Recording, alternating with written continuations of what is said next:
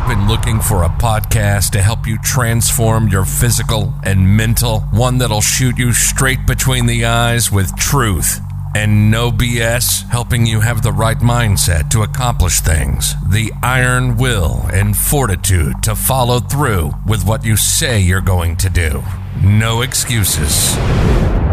Mark owns martial arts schools, and after 30 years, he has some real insight for real talk, real life, real conversations, motivational, fitness, self-defense, weight loss, live from the Great 1-8. This is Real Talk with Mark Cox.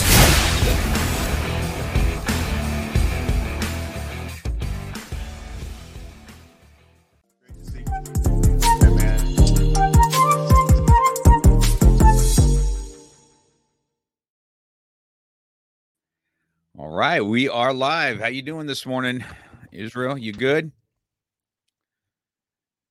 Can you hear me? Well, let's not be dead right out of the gate. There, sound. There we go. You're coming through now. You're coming through now. You hear me? Okay.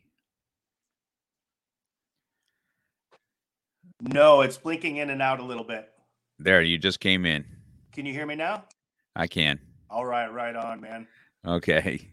I think we both have storms going on too. Well, yeah, both sides. Well, believe it or not, in California we have weather, which is super because all over the place you'll see you can water your lawn one day a week. You know, they put us to rations, of water, and I think those rations are pretty much ready to go at this point. I mean, we've got snowpack, we've got rain for the last 2 weeks now of just solid rain. So hopefully we can, I don't know if we need to water our lawn after all this for a while, but it's definitely been something for sure. In what part of where California are you at? Where are you calling? Well, I'm in Chatsworth, California, which is a suburb of LA. So I'm in the LA County. Nice. And it's a suburb of LA. So I know it sounds really cliche and awesome, but I don't know. It's not quite as awesome as people think. So Chatsworth has been really good to me, though, for my business. I mean, this small town here that I'm at is horse property land, and it's on the far end of LA. So it has a strong history. Lucille Ball lived here, and different movie stars lived here, and horses are still kind of prevalent here, so you can see them all over the place, riding and stuff like that. So which is really fun. And this town's been really really good to me. I'd do anything for this town. And how far are you away from Huntington Beach, give or take? Huntington Beach is about, if there's no traffic, it's about a 40-minute drive. It's not really that far. Are you going out that way? Yeah, I'll be going back out there real soon. I go there, and I'm going to be stopping by Laguna Beach, too, which is about 45 minutes out of there, too. Have you been to Laguna Beach before? Yeah, those the films that I put the clips for, you'll see online a lot. A lot of those were filmed in Laguna and then Corona del Mar. Laguna Beach is a beautiful, beautiful place here in California. Oh, man. For sure. It's mesmerizing. And if you like bougie stuff, yeah, you got some bougies up there. You know what I'm saying? Yeah. So it's bougie and artistic, man. Those people are so artistic. I went out there for a group by the bonfire with a bunch of tribal savages, man. And when we got out there, every one of them you talk to, you ask them, so what's the greatest thing you've experienced? And every one of them had world travel. Everything about them was the joy for life. Couldn't wait to surf. Even though we were talking about very dramatic and deep, different things that we were not only planning on breaking through, but basically everybody was in action already. It was amazing, man. That place just drew a lot of real powerful, just really cool people, man. It's a beautiful place out there. There's some beautiful places in California. It's the government that sucks out here, so that's for sure. Yeah. Well, anything to make Joe Rogan get up and move. Now he moved out of L.A., but That's right. he Yeah. moved from there to Texas. Yeah. Then he went to Texas. That's exactly where he went for sure. Okay, Israel. Let me get a little bit of let me get an introduction to you here. I'm going to read a little bit on your bio so people can have an understanding. We'll talk about where you and I met. We'll talk about your martial arts background a little bit and what you do. So it'll be fun. So today I got Israel Mandrake. He's a hypnotist, an NLP mind coach. I'll let him explain what that is. A high performance specialist with 20 years of experience. His obsession with limitless power of human mind has led to working with powerhouse executives, entrepreneurs, and athletes.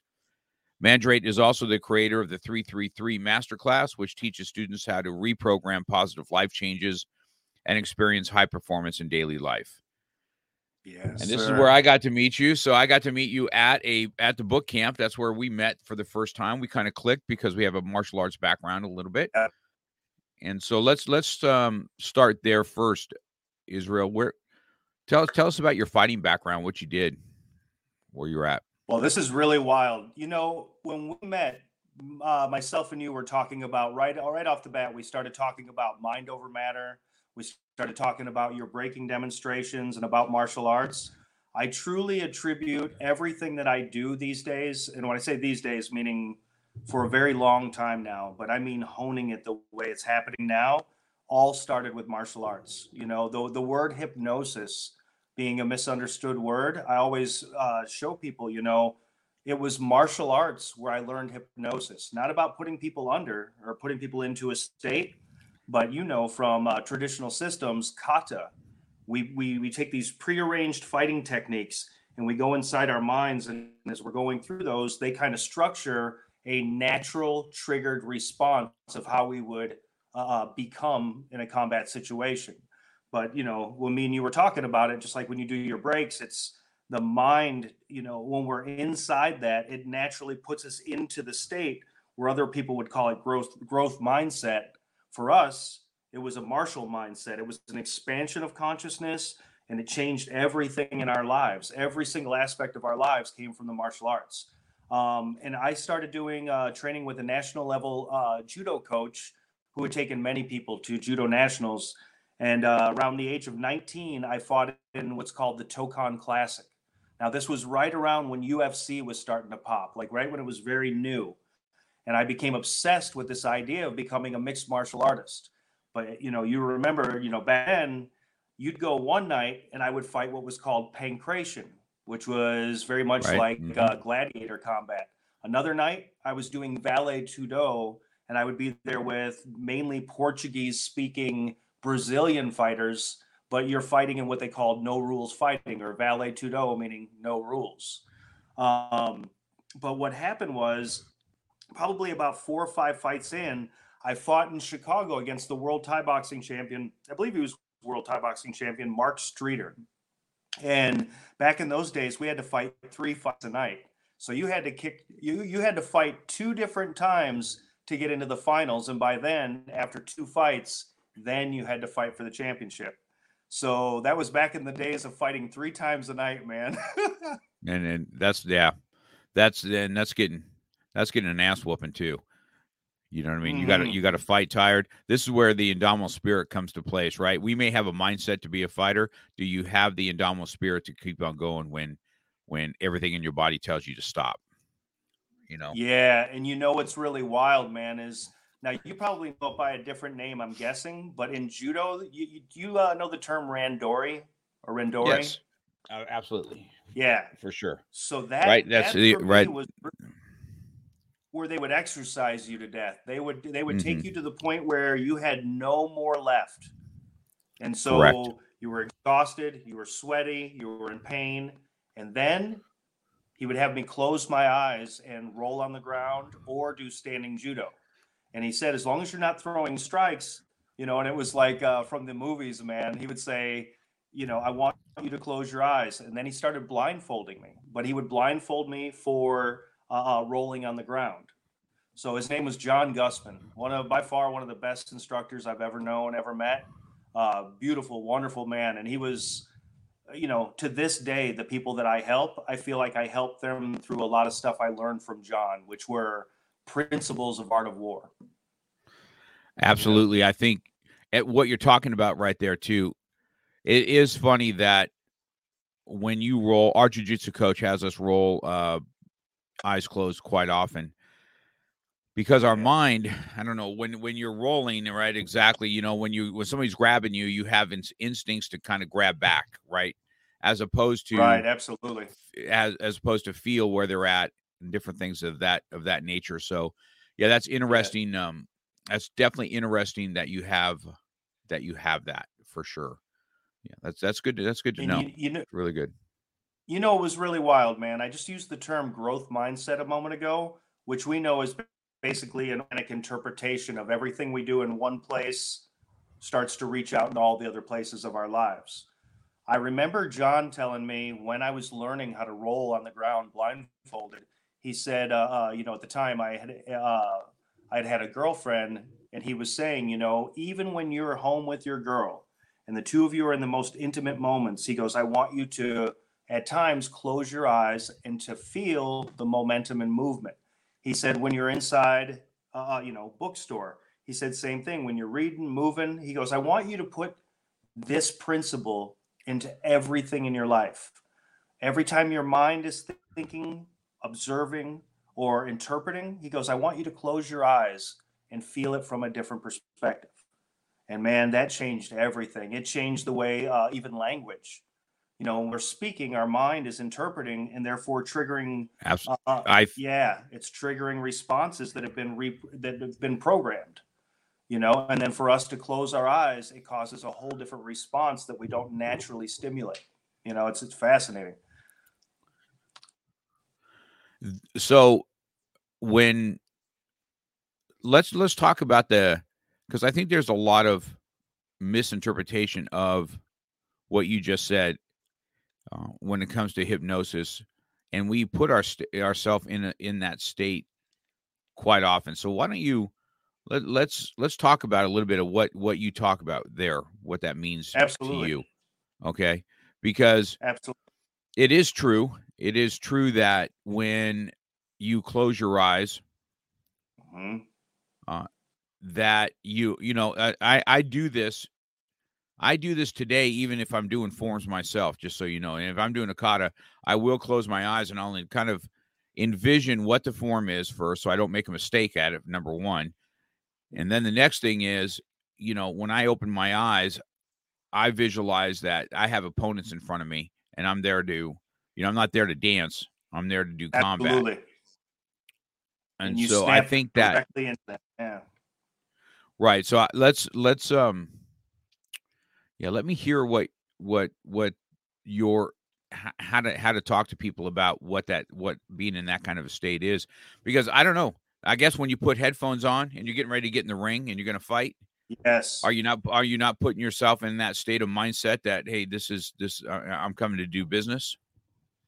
100%. And you know what's wild is I'm gonna talk about something that's very unique. Is if you take any belief system or any learning processes back to the roots of its tribal essence, they usually had forms and ways to do that, such as when martial arts were being created. When martial arts were being created, it started by the observation of animals fighting. When we go in and we look at something like you know, closing our eyes, doing anything of that sorts. What did they do in tribes? They used to have rituals or rites of passage where they would do sensory deprivation. So that sensory deprivation, which you could see, Jocko will talk about this. Jocko will talk about it. The way that I like to talk about it is, imagine when you say to somebody during a hypnosis session, or you say this when you're just trying to calm someone down.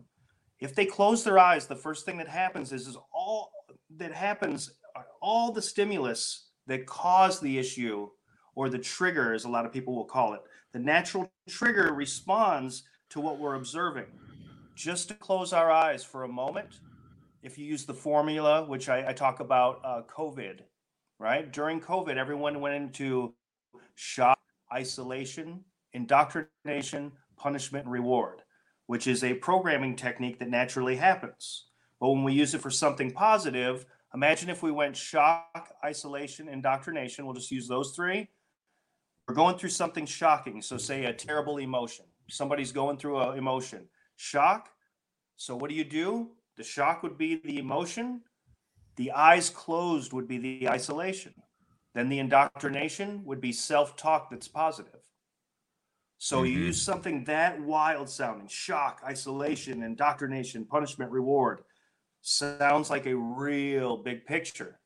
But if somebody were to be sitting, even a child, and things start to get overwhelming, naturally our emotions peak and they might close their eyes so the scary goes away. Now, what they say in their head can change what is really there when they open their eyes. A complete shift of perception just by using the principles of what we're being brainwashed with, but to reverse it for it to be something positive. Excellent talk about that. Because I would say, what's the best way to ask this? Where have I used my martial arts breathing, especially? Okay, here's a perfect example. Late night cramps, right? You get a leg cramp, and if you get the leg cramp and it just is like going on and you tense up, it tenses up. Yes. You relax and you close your eyes and you breathe, and you are talking that, hey, you need to calm down. You need to relax. My muscle is not contracting right now. And I start to breathe and I start to relax. And you can feel the pains right there. It's right there in the background. And I'm trying to tell that pain, and you ain't coming, bro. Don't be coming. So is that a form of what we're talking about? Well, this is what's so wild. In the study of pain management specifically, I was very blessed when I worked with a guy by the name of Dr. Scott Lewis. And he was the first person. This would have been in 2004, I believe. He started showing me the principles of pain management. Now, the one thing that I realized, and I didn't understand this at the beginning, and that is the moment, like say, for instance, you were to say, hey, Mark, I want you to speed up your heart rate. Now, if you try to take your neurological and biological functions and make your heart just speed up, it'd be quite difficult. But if you closed your eyes and you thought of a situation that made you anxious, just the closed eyes and a thought would naturally begin to speed up the heart. Now, with pain management, something very wild, and that is disassociation. To be able to close your eyes and to be able to disassociate. So if I were working with a hypnotic client, just having them close their eyes, and I'll say something as simple as, just for a moment, imagine yourself, now I use the word yourself, could rise up out of your body. Now just imagine that. Imagination. Wild, just them disassociating and pulling themselves, right? Which is themselves, the body, the mind, the system is sitting right there. But for them to feel like a part of them raises up and looks down at their body. Just that alone changes perspective, which is the main principle of NLP, or neuro-linguistic programming, which is simply changing the architecture of what's happening on the inside. The way we see something is a fear or a phobia typically is something we're seeing in our mind that's not even true. It's something that snowballs an effect in our from our unconscious into the conscious perception and keeps us horrified when we finally get there, it was never scary to begin with, Yeah, interesting. Or it was scary once and they still believe it would be scary, It's true. I guess that's true if you can close your eyes and think of something audio, like me. I'm having a hard time hearing you, my brother. Can you hear me okay or not? Is that on your side? You good? You with me, Israel? Can't hear you. You with me?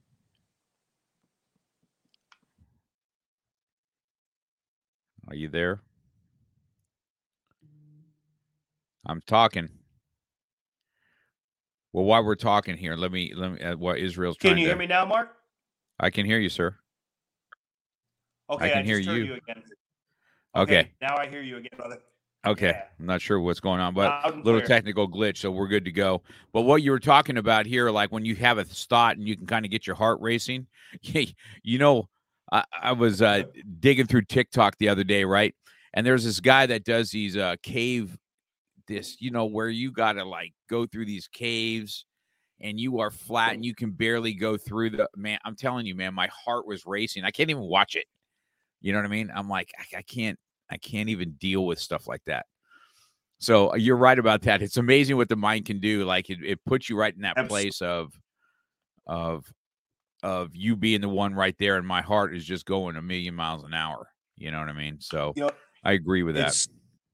It's so wild that you say that, because when they made the movie with James Franco, the story about the man who had his arm trapped inside during a whether it was hiking or mountain climbing, I don't remember exactly.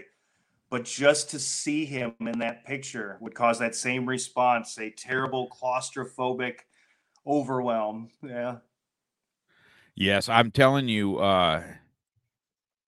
I'm telling you, man. I get all that. This is what I think was interesting to me when I got to meet you. Because I think when people think of hypnosis, they think that you're gonna, make them, a certain word's gonna come out and they're gonna stand up and talk like chickens or whatever, and run around the room and do crazy stuff. And I'm sure there's part of that, a show part of that for sure. Yes. But the part that I like to dabble into and try to instill in a student is this mind over matter and Yeah. what your mind can do. I think I had shared with you my mindset. I think that I don't know if I shared you the story. It's in my book. It's when I was at a competition and I was kind of the man to beat that year. And Absolutely. on my last break, my mindset wasn't when I remember vividly going up to the bricks, and I'm a super competitive dude, man. And I'll death stare you from across the room when I'm coming up on you. You know what I mean? And Letting your I'm super opponent quiet. know. Right. Yeah. I'm super quiet. I'm not a loud, obnoxious type of dude. I'm very quiet and very measured, but inside I'm going to peel your face off. You know what I mean? So I was getting ready to do this brick break, and I'm up here like this, and I said vividly, I said to myself, if I miss this, all my hard work goes away. Yes. I talked myself right into missing that break because I didn't approach the brick, and I said, and when I should approach the brick, and I said, man, when I smash the shit out of this, I own this. I own this thing, right? I didn't do that. Yeah. I second guessed myself. I doubted myself for 1 second, and I talked myself into missing the break, and I lost that world championship that day on that mindset. On just right? stimulant, one principle. Yeah, man. That's unbelievable, dude.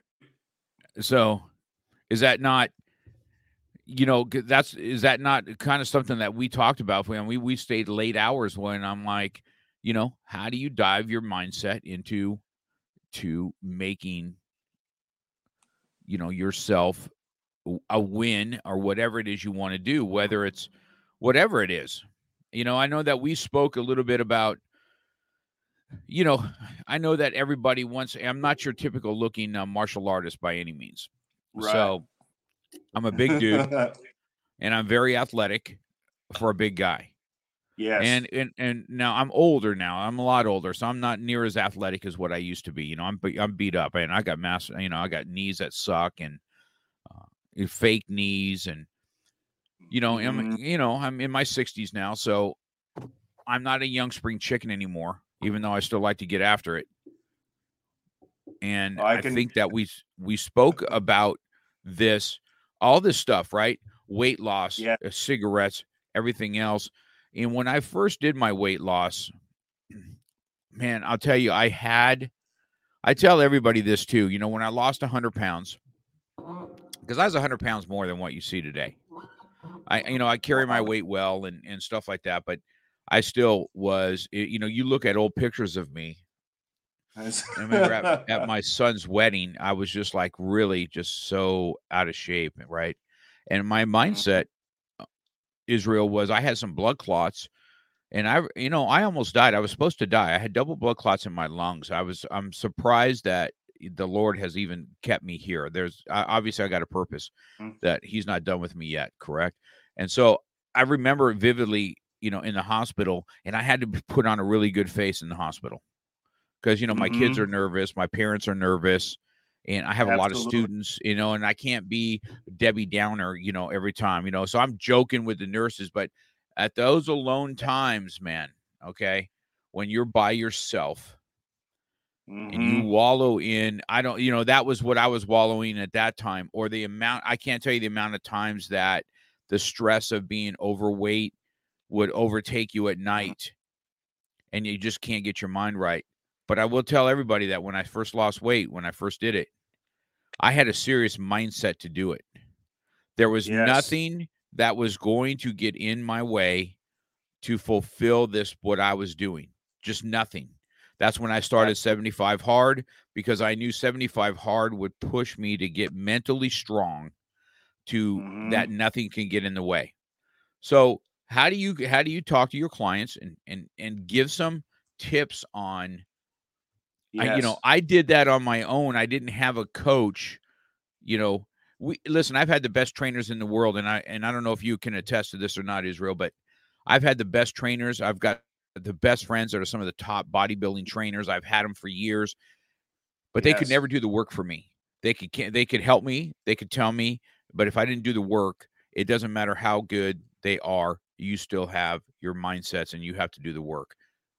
How do you help somebody get to there? Let's get into their mindset of, hey, this is how you're going to do it. Absolutely. Well, one thing is, and I'm sure that most of, or a high percentage of your listeners know your background, but for anyone who's listening, like out of all martial arts that I've ever met, all martial artists, yours and in your life's work really is the mind over matter. So the advantage, a lot of the mind over matter work that you've done, your demonstrations, the breaking, and it's a caliber too of it's a different kind of caliber about where it comes from, because at that time those breaking competitions were ruthless, and they come from a background also of not just mind over matter, but mind over matter in action, live, under pressure. So for me, I got a very high respect for you and just that arena. But when I'm working with somebody, and this is what's wild, one day I'm working with an executive that has confidence flowing from every pore, or it would seem so, right? And then the next day I may be working with somebody, if they're a professional athlete, I'm working with somebody who already knows in their mind what to do with pressure, how to work with pressure. But the amazing thing is it doesn't matter what sex the person is, where their background is, any of that. We all have basic fundamentals that can be found anywhere and everywhere. And so those principles, if I'm working with somebody and there has to be a shift, that shift comes from metaphor. And that truly is, if there's anything on this planet that I could share to people, period, is to remember we're living in a story. And that story, others can look directly at your story, and it is impossible for them to see, feel, or understand from your reality tunnel. Now, that reality tunnel was a word that came from Dr. Tim Leary from Harvard back in the 60s. And he said that each individual is living in a reality tunnel. And then to the observation of anyone else, it's a completely different experience. So the answer to the question of what is it that shifts somebody's metaphor, they don't have to know they're in a story for someone to tell them a new story. And the moment that story is believed on a biological and neurological level at the deepest level, a very good example is what I said to you earlier about when somebody asked me, can you help me stop smoking cigarettes? Now, they thought I was going to formally hypnotize them, and then, somehow, some way, this, hypnosis stuff was going to make it go away. But this principle I'm about to say is the truth about everything I've ever learned in hypnosis, everything. And that is They said to me, "Can you help me stop smoking cigarettes?" And I said,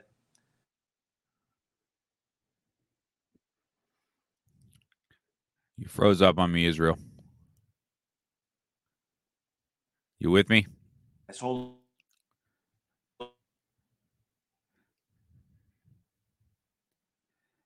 You there, sir?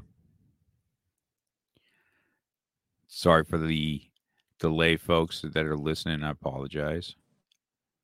I know that Israel's kind of in a place where it's got a little bit of a bad internet connection because they got storms out. I think he's out in the Chicago area. So while we working on getting him yeah, back we're here, with there we go. there you go. Now you're Can you back. see me okay, brother? I can see you good. Okay, so go back to that story. You had somebody ask you about stopping cigarette smoking. So the answer to the question about how do you change someone's mindset under pressure, under circumstances where they have no control or seemingly so of their own emotions, perception, and reactive time. That's the big thing. No matter how strong someone's ability is under pressure, it can be destroyed with a simple idea. Or what they know in their life with the proper idea, it can be excelled through the roof under pressure. That main thing is being an unconscious metaphor. We consciously react. When people say triggered, and it is truly one of the most, for lack of a better term, the most blasphemous term on this planet, I was triggered.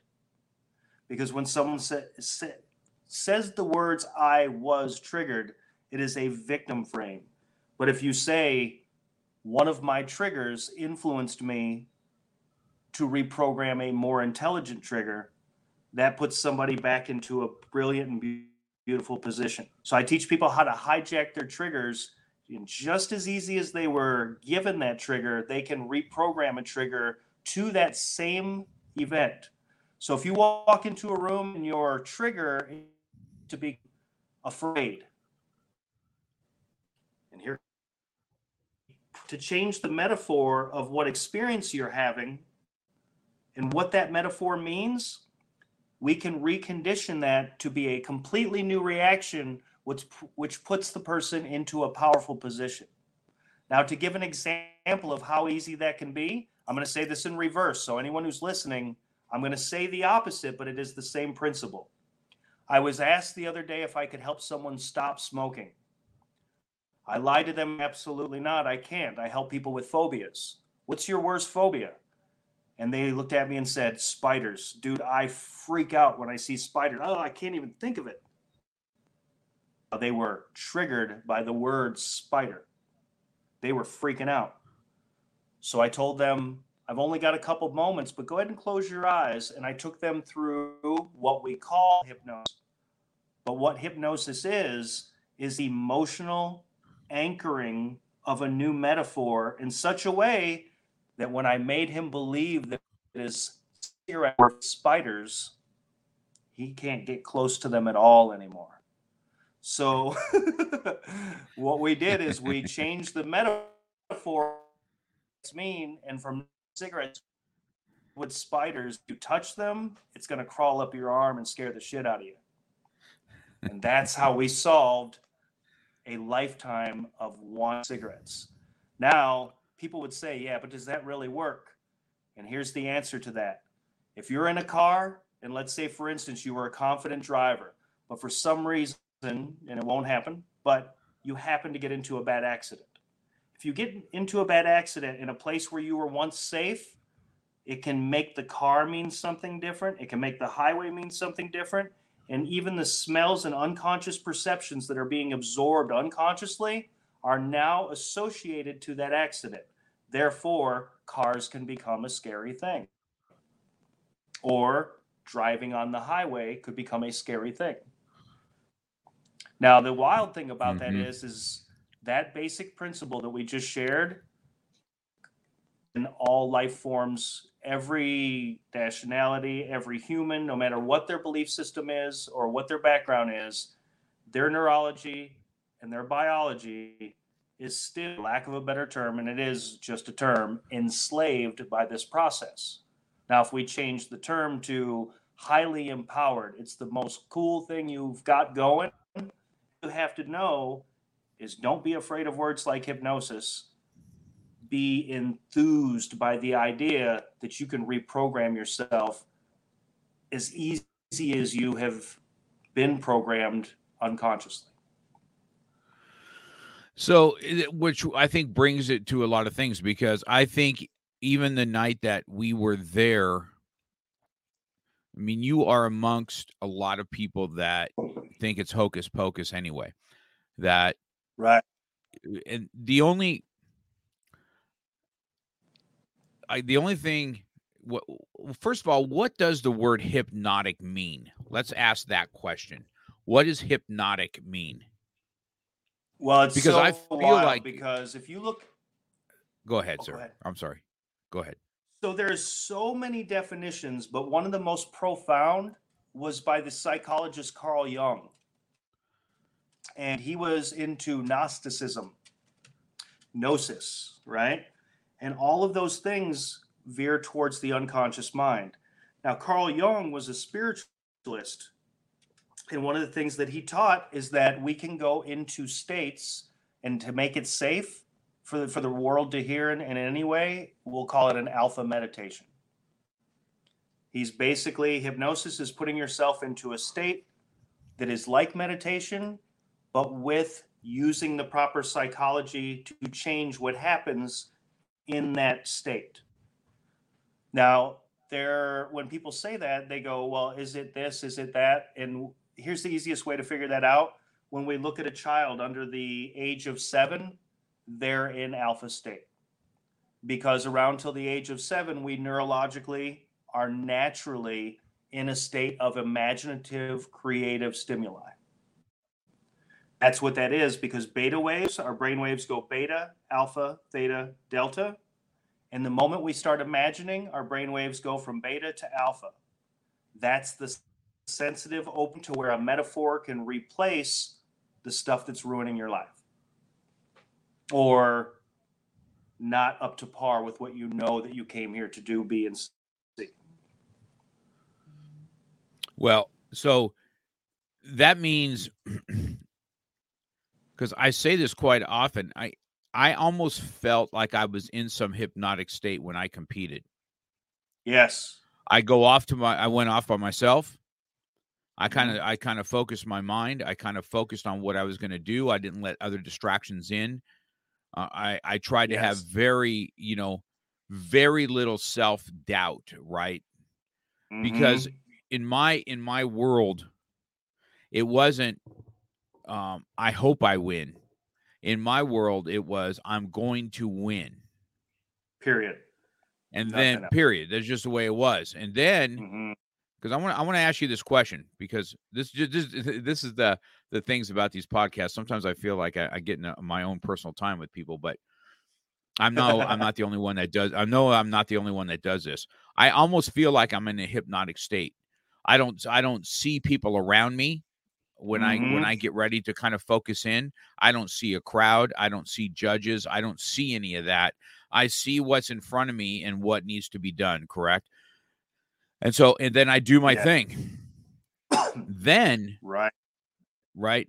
And I do have a mindset of I'm going to crush you when I get in front of you. I'm going to break your will. I'm going to break your spirit. I'm going to suck the soul right out of you that you shouldn't even stepped on the stage with me to see. You know what I mean? This is just me. This is how I do things. And I'm pretty much that way with everything.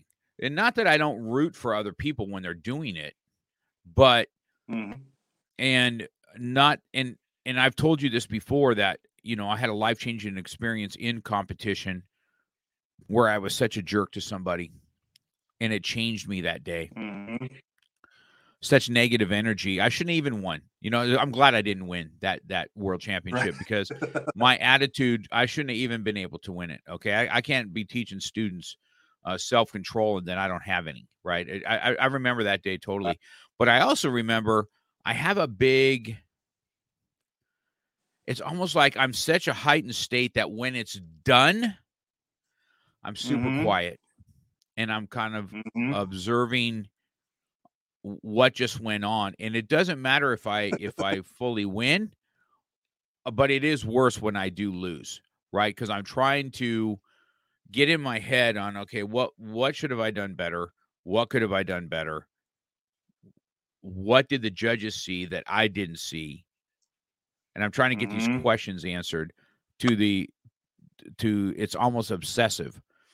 But I feel like I'm Yes. in a hypnotic state, and I almost feel like I'm in a different type of state that's more depressed when I lose. So Well, explain that to me. what was really, really wild is that when I saw you and I got a chance to see you go into that state, and it was fascinating, man, because I saw that tunnel happen, and that tunnel vision, one, it is dangerous and deadly, and it's a beautiful thing. In any kind of competition, I could feel where you were going and what level of force you were coming in with. Now, what's wild about that kind of adrenaline dump, which is also one that happens a lot of times. I remember doing this too when I was fighting. I would take my father, who passed away, he had a necklace, and I would hold that in my hand before I would go fight. Well, I would have anger, rage, malicious intent to destroy my opponent. And then when I would get in there, I realized after a while that I was putting myself into a state which, until the end of the fight, we were good. But afterwards, just walking back, it felt like I had had an adrenal fallout, man. Like every bit of everything just went away. It was the same, pretty much just like when people party too hard, same thing. It's like where the body has literally been brought up so high that everything below it feels like a wong, you know. So, but watching you go into those states before you did the break in New Jersey, it was just one of those things that was very. You can tell you come from a place of a competitor's mind, man. It's very powerful. Right. And so then I think you also saw me when we did the speech contest, right? The Uh speech huh. contest was next. I get in those same kind of mindsets, the same thing. And, I didn't win anything on that one. And Mm-hmm. I was trying to, and then, because I'm pretty quiet. I'm pretty quiet after competitions. I'm not quite the Uh-huh. same guy. I mean, it takes me a few hours to kind of gather into what just went down, right?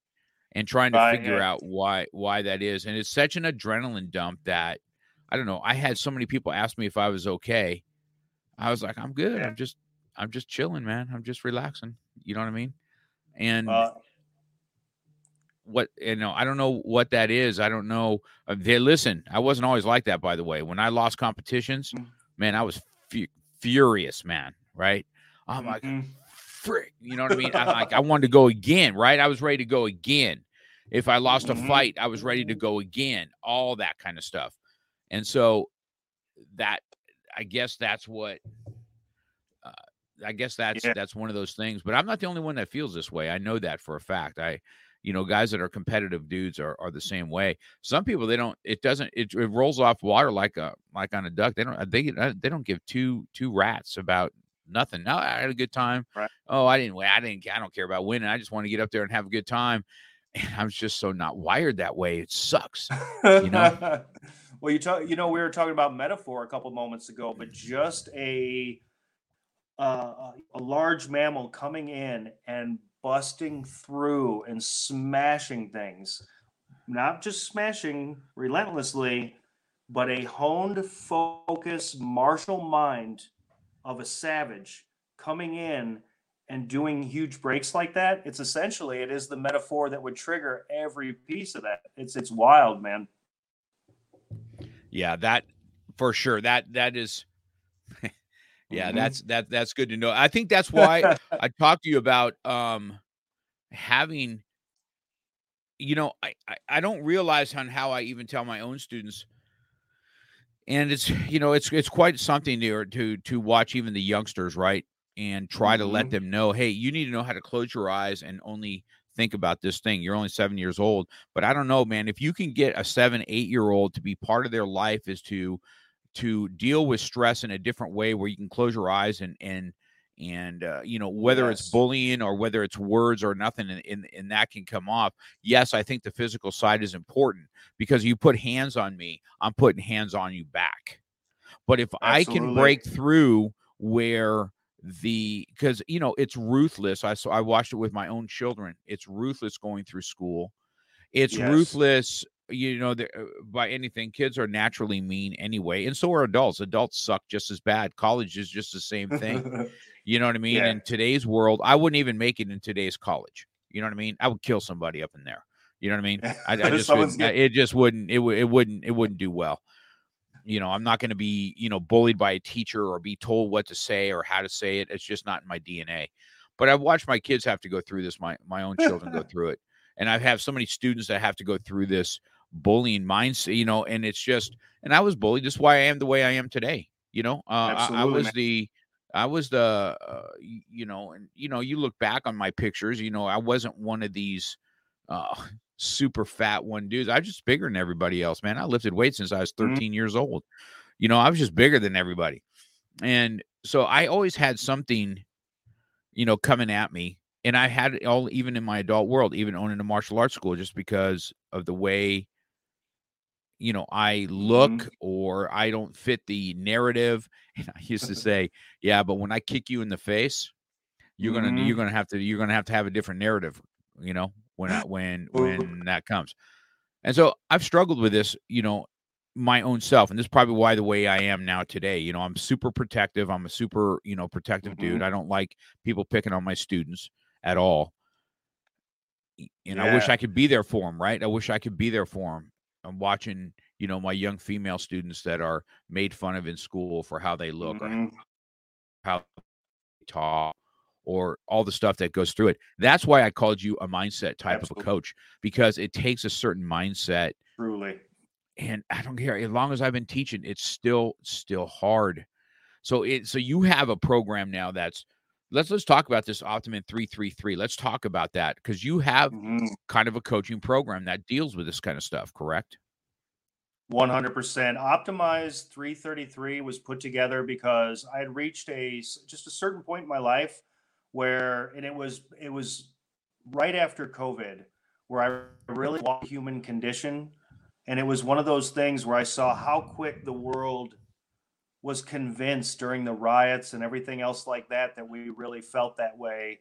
When saw I could just see the dynamics of the human condition in the way that it was very easily veered to behave certain ways, and all those things. It's, all of us know it in our heart. Don't have to be not even think deep to see it. We can see anything that separates people is definitely very easy to understand the fundamentals of hows and whys. So it's wild, man. Optimized 333 was essentially coming up with ways for the modern day for people to understand. I'll call it shamanism. Shamanism is like hypnosis. It's a weird word. People don't understand what that means, or they wait. What are you saying? Now the great thing is shamanism. They were just the original psychologists. They were the people in the tribe fundamental that was based or brought there spiritually, in my opinion, brought there them spiritually to be able to put people back on the path of purpose that they came here to be, not in accordance to a religion or a culture or an idea, but to their own heart and to their own relationship with something spiritual. It's something that can't be found in a book, that can't be found in word, that can find at a part, like you were saying, when you're all alone and there's nothing else except for you and the understanding of what's happening. That's where shamanism comes in. It's really learning how to go from the inside out, how everything on the inside is causing the interpretation of everything on the outside. Yet there's an illusion that those two things are separate. But conscious mind, Einstein said this. He said that, um, you know, Einstein, when he mentioned trying to interpret the world that you're in with the central nervous system that you have, is very similar to trying to weigh somebody with a thermometer. We have the wrong tool to measure the reality that we're in. Our central nervous system is in a three-dimensional perspective, And the truth about, we'll see this in near-death experiences. Every single person that goes through a near-death experience, no matter what tribe they came from, they all say once you pass, there was unconditional love beyond capability of us understanding it. Two, my own internal debates about what happens after that. Listen to thousands of them. And no matter what they thought they believed, when they died and came back, they said that there was not only unconditional love, but there was an unbiased understanding that the world that you were in before this one was a simple illusionary process. Now, don't feel too illusionary when we're in it, but it is a sliver in time of eternity, and that one of the prices that we're paying here is time. We know that we're going to be here for a short amount of time and that we're going to pass. That's a horrifying perspective of the unknown, and yet at the same time, just by changing the framework on that, a martial artist doesn't do martial arts for martial arts only. It literally bleeds out into everything. So I kind of look at the answer to optimize 333 and what makes it different. I take a metaphysical and spiritual approach to the science of how we can make change.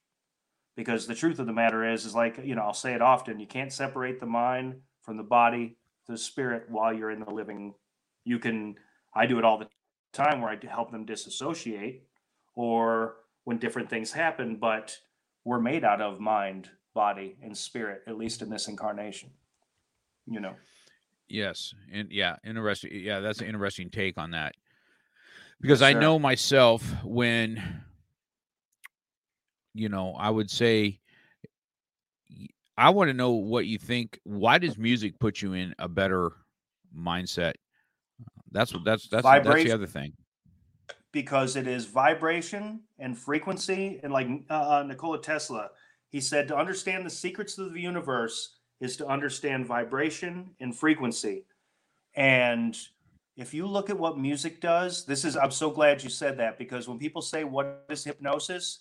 Hypnosis is when, let's say 10,000 people are at a rock concert and everybody's standing there and nobody knows each other. Everybody's wearing different costumes, kind of. Everyone's their each individuality. But the moment the band that we all came to see starts to play that song, that one that we all love, and we all get to move together and we're all listening to the music, that energy, that vibe, and even the meaning of the song, not intellectually, but the download that's happening to us, the symbiosis that's happening between us and the music creates this family dynamic, instantaneous. And then when the song's over, people may go back, but during that song, something so magnificent that it changes human behavior en masse.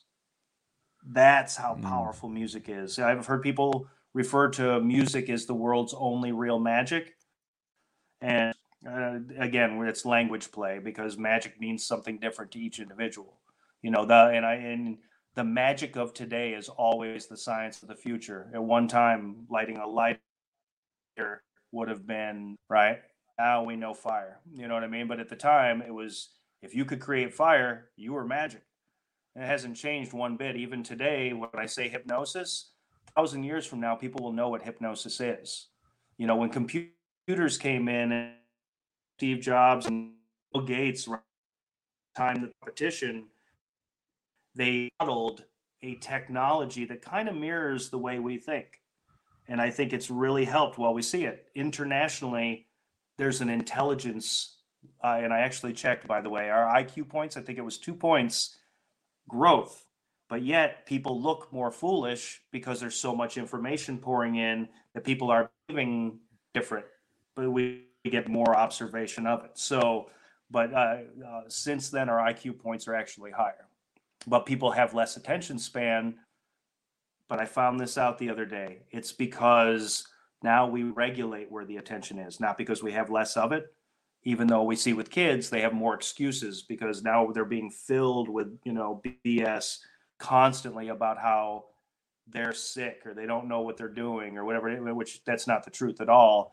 They're not being trained properly to be able to tap into their natural abilities that have not changed and not been taken away.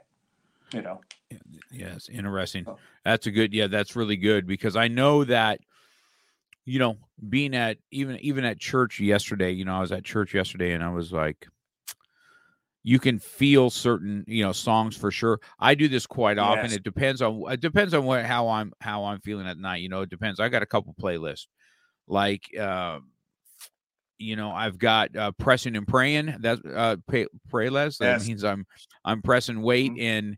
and kind of praying at the same time and I do those quite often. I've got really good worship music that I like and I feel a Yeah. connection to God quite often. And so Yes. I enjoy that. So I've always wondered how, music does do that. It's weird. Even at church, you can, it's probably why they start that way. It synergizes.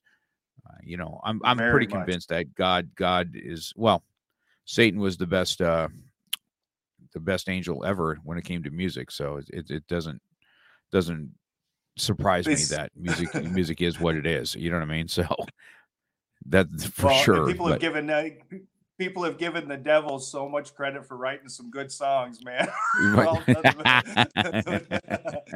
what's funny, man, is that when we were talking about, how do we make change, and I was using a term. I said metaphor and the psychology that goes with it. Then we talked about vibration and frequency. That's what a song is. Imagine you're in your any age, could be any age at all. And all of a sudden you hear a song that you haven't heard in 30 years, but that song was the song that you and your girlfriend broke up or you and your boyfriend broke up with in high school.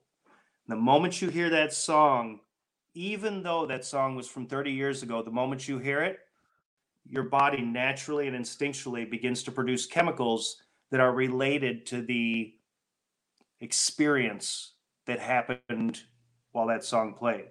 Now, depending on what happened to that person over the years, they may hear the song now and instantaneously they don't even know it, but they've reprogrammed themselves because of that pain to when they hear that song, they go, "Oh, that doesn't bother me." So now that song has made them either falsely creating a persona that can handle it or the very beginning of creating a persona that can really handle it, depending on the scenario.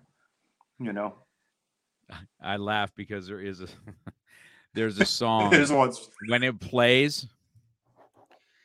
I think I told you. I don't know if I told you about the one competition, and he was my nemesis for many years. Right, we would go back and forth on. We competed against each other every month until the end of the year finals.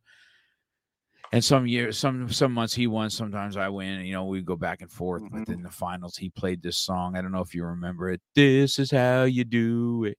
And he's smashing bricks Oh with yeah. right. And he's smashing bricks. And he's rolled up a magazine with me on the back cover. So he's smashing bricks with the magazine cover, and it's me. And I'm I like, do you know this freaking punk. story. You did share that with me, man, and I So, do remember man, that. I was like, I'll never forget it. And I'm like, every time, matter of fact, I was just at the mall and I hear it come over, and it instantly puts me back at that thing, like that, like this. And I just I ball my fist up, like, man, I'll freaking kill you, man.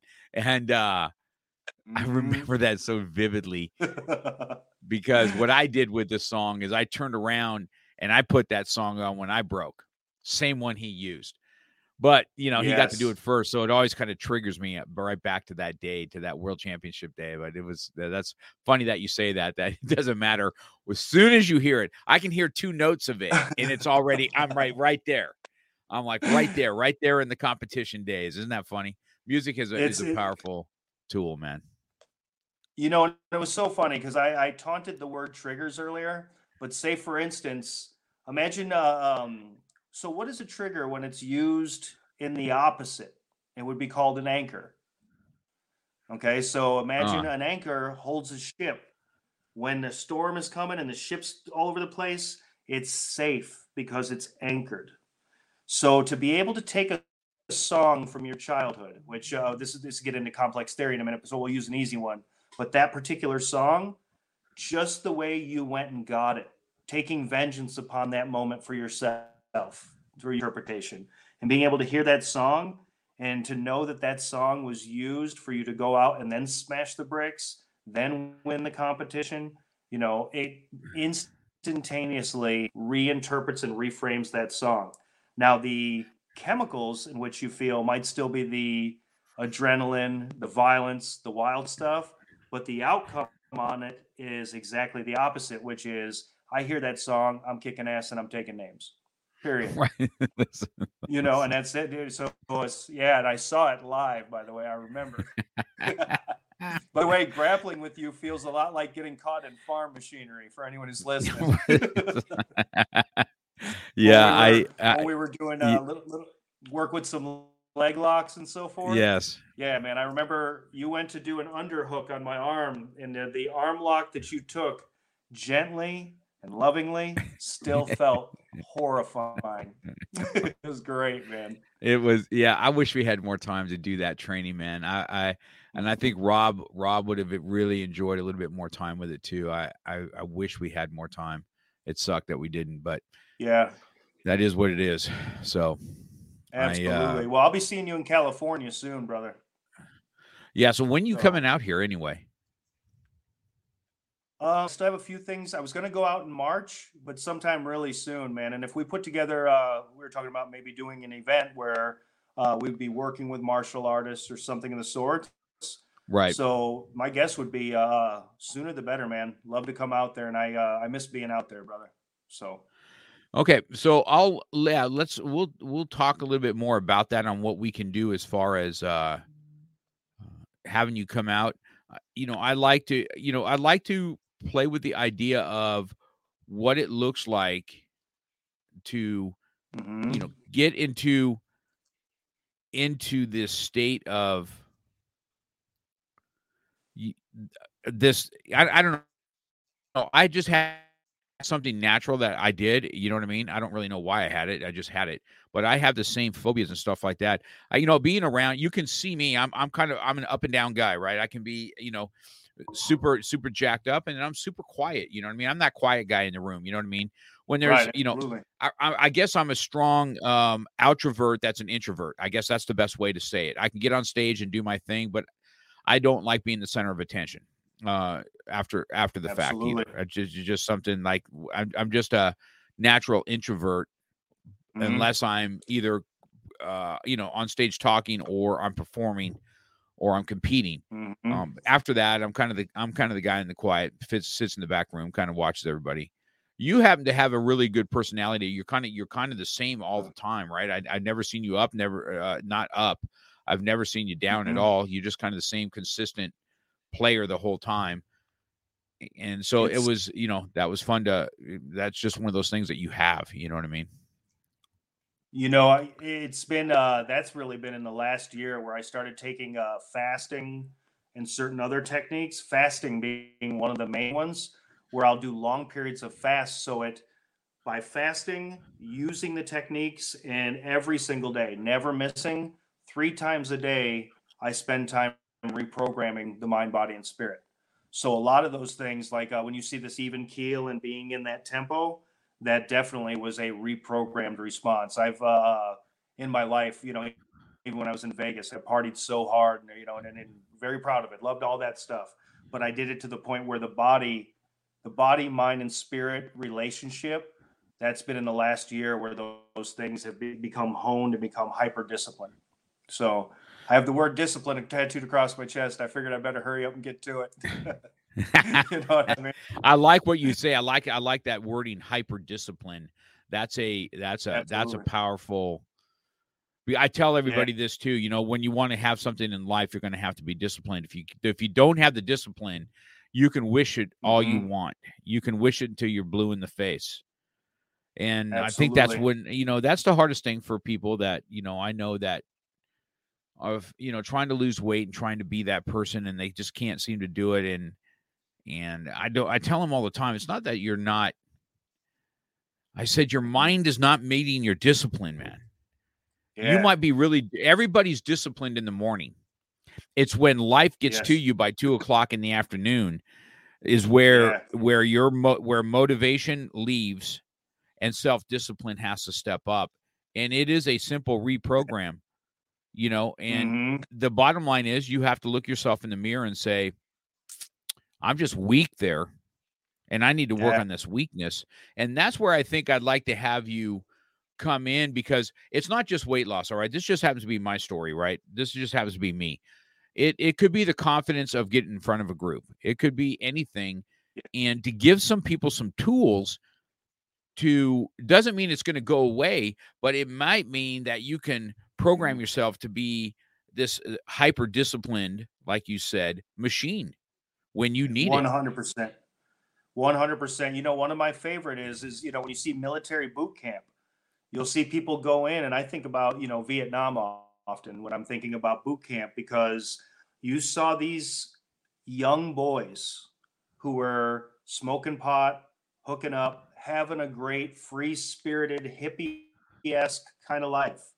And then a very short time afterwards, not being asked to come to war, but being told, if you don't go to war, you're no good. And then when they got there under that pressure, by the time they got out of boot camp, they were watching other young men next to them die, which was not even in their paradigm. Now, we've seen what that can do to different vets and what has happened over time. I come from a military background family. So, believe it or not, World War I, World War II, Korean War, and Vietnam. Crazy, right? So I studied that a lot. And one of the things when you're talking about a disciplined life, again, when I use the dirty terms of shock, isolation, indoctrination, punishment, reward, we look at boot camp. What's the first thing they do? They reassign your name. You're no longer so-and-so, you're private shithead. Number two, right. Everything that you're doing, they put you in the easiest way to change discipline, change a person's costume, change a person's number or name, change their identity, because by changing the identity of what we believe we are, if you take a so-called, we'll use the term bum, but a homeless person off the street, and you were to put them in a three-piece suit and bring them into a fine dining restaurant, their body language would shortly change. The way, the charisma, the feeling, even the scent of their body would start to produce different chemicals if for a moment the part of them that forgot what they could have been or what they used to be can be re-stimulated within moments. But to do that, what we're submerged in around us changes behavior rapidly. So to be able to submerge somebody in pattern break, they go to the military, the first thing they do is they take their hair. Now everybody's head looks the same. 2, you're private so-and-so. Everyone's got the same name, private. Last but not least, sleep deprivation, all the other stuff that, again, we hear in Guantanamo Bay, different things like that, where it's mind control, it's reprogramming. But mind control weaponized is to protect us and our government and our, the things that we do. But when it comes to the individual, to learn those basics and just to play like a child. If you were a child playing boot camp, what would you do? You'd put on, when I was a kid, it was a ninja costume, right? I put on my ninja costume and I was a ninja. And that was all there was to it. I was 9 years old, damn ninja. no ifs, ands, or buts. So same thing, you know how it is when we put on our karate gis or we put on our obis or our belts and our gis, we regress all the way back to the first time we ever threw a punch. We instantaneously become the martial artist, the smell of being on the mat when you're sweating and all that feeling and everything instantaneously, that becomes a warrior, and when we were talking about music before, when I'm working with professional athletes, like for instance, an MMA, martial artist, I help them reconstruct what that music means. They are no longer walking down to the ring to get into a fight. They hear that music and they are going down to the ring to politely ask their opponent how they've chosen to lose. When they get down to the ring, they will not be in a fight. They're going to set booby traps and they're going to allow their opponent to make mistakes while they simply show up and deliver the outcome in which they've signed up for, which is certainty in loss, Awesome. So very much really Art of War. It's a reframe, Best book on the planet. Oh my Art of War man. is the best book. Anybody that's in combat. Well, you know what? I don't care if it's combat. I don't care if it's business. You need to Yeah. people should read The Art of War for sure. 100%. And in those 13 chapters, chapters, if you take, say, for instance, you're a business person and you've spent your whole life working on business, if you read chapter 13, which is the utilization of spies, by reading that chapter 13, that would be the equivalent to doing your research on the other companies, speaking to other people, not spies as in deception per se, but the same principles for IT, the way that we learn about our own businesses by going and infiltrating other businesses and modeling after. So laying 100%. plans, which was that number 2? Yeah, no, first one is laying plans would be chapter 1. First thing it says, all war is based off deception. If you go in there, now that's true in combat, so we must deceive our opponent to destroy them. But when we're looking at all war is based off deception, if you go in there and change that one word into influence, now you have a manual, the math of success, by changing one word, deception, and put influence. Now you can be deceptive and influential, or you can be positive and influential. I always put the words positive influence because I come from a martial arts background, and obviously we train ourselves not just to be warriors, but to be destroyers. We must be, right? Correct. Yes. But at the same time, when we're in a business situation, guys like us usually aren't too afraid of our business situation. But the deception that lies in business, relationship, all the different parts of life Art of War is the mathematical equation of how to be successful in all aspects of life, period. Dude, I've never read a book that good in my life. And it is me either. Man, it is the one book that is absolutely perfect. So yes, for sure. All right, man. Well, we're an hour, 10 minutes in, man. We knew this would go a little bit faster. So yes, I wanted to thank you, Israel, for your time, for sure. We'll get together and see about getting you down here. I'd like to get you in front of my people and just, talk about mindset and stuff a little bit, what that looks like and how to improve yourself mentally, because it's something that I need on a daily myself, right? Absolutely. We didn't even get into some of the other stuff that we talk about, but I think that you were powerful when I met you. I enjoyed, I don't really, if you know my personality, I don't talk to a lot of people about personal things, but I felt that, I could share with you a little bit. Hey, give me some insights on here. What do I, because I think people come to somebody like yourself and they want this magic pill. Okay. Hey, right. Make me lose weight. Make me stop smoking. And you had a unique way, right. You had a unique way of addressing different things, which I think is powerful, which is the art of war. So 100%. So that was really good. So I really appreciate the hour.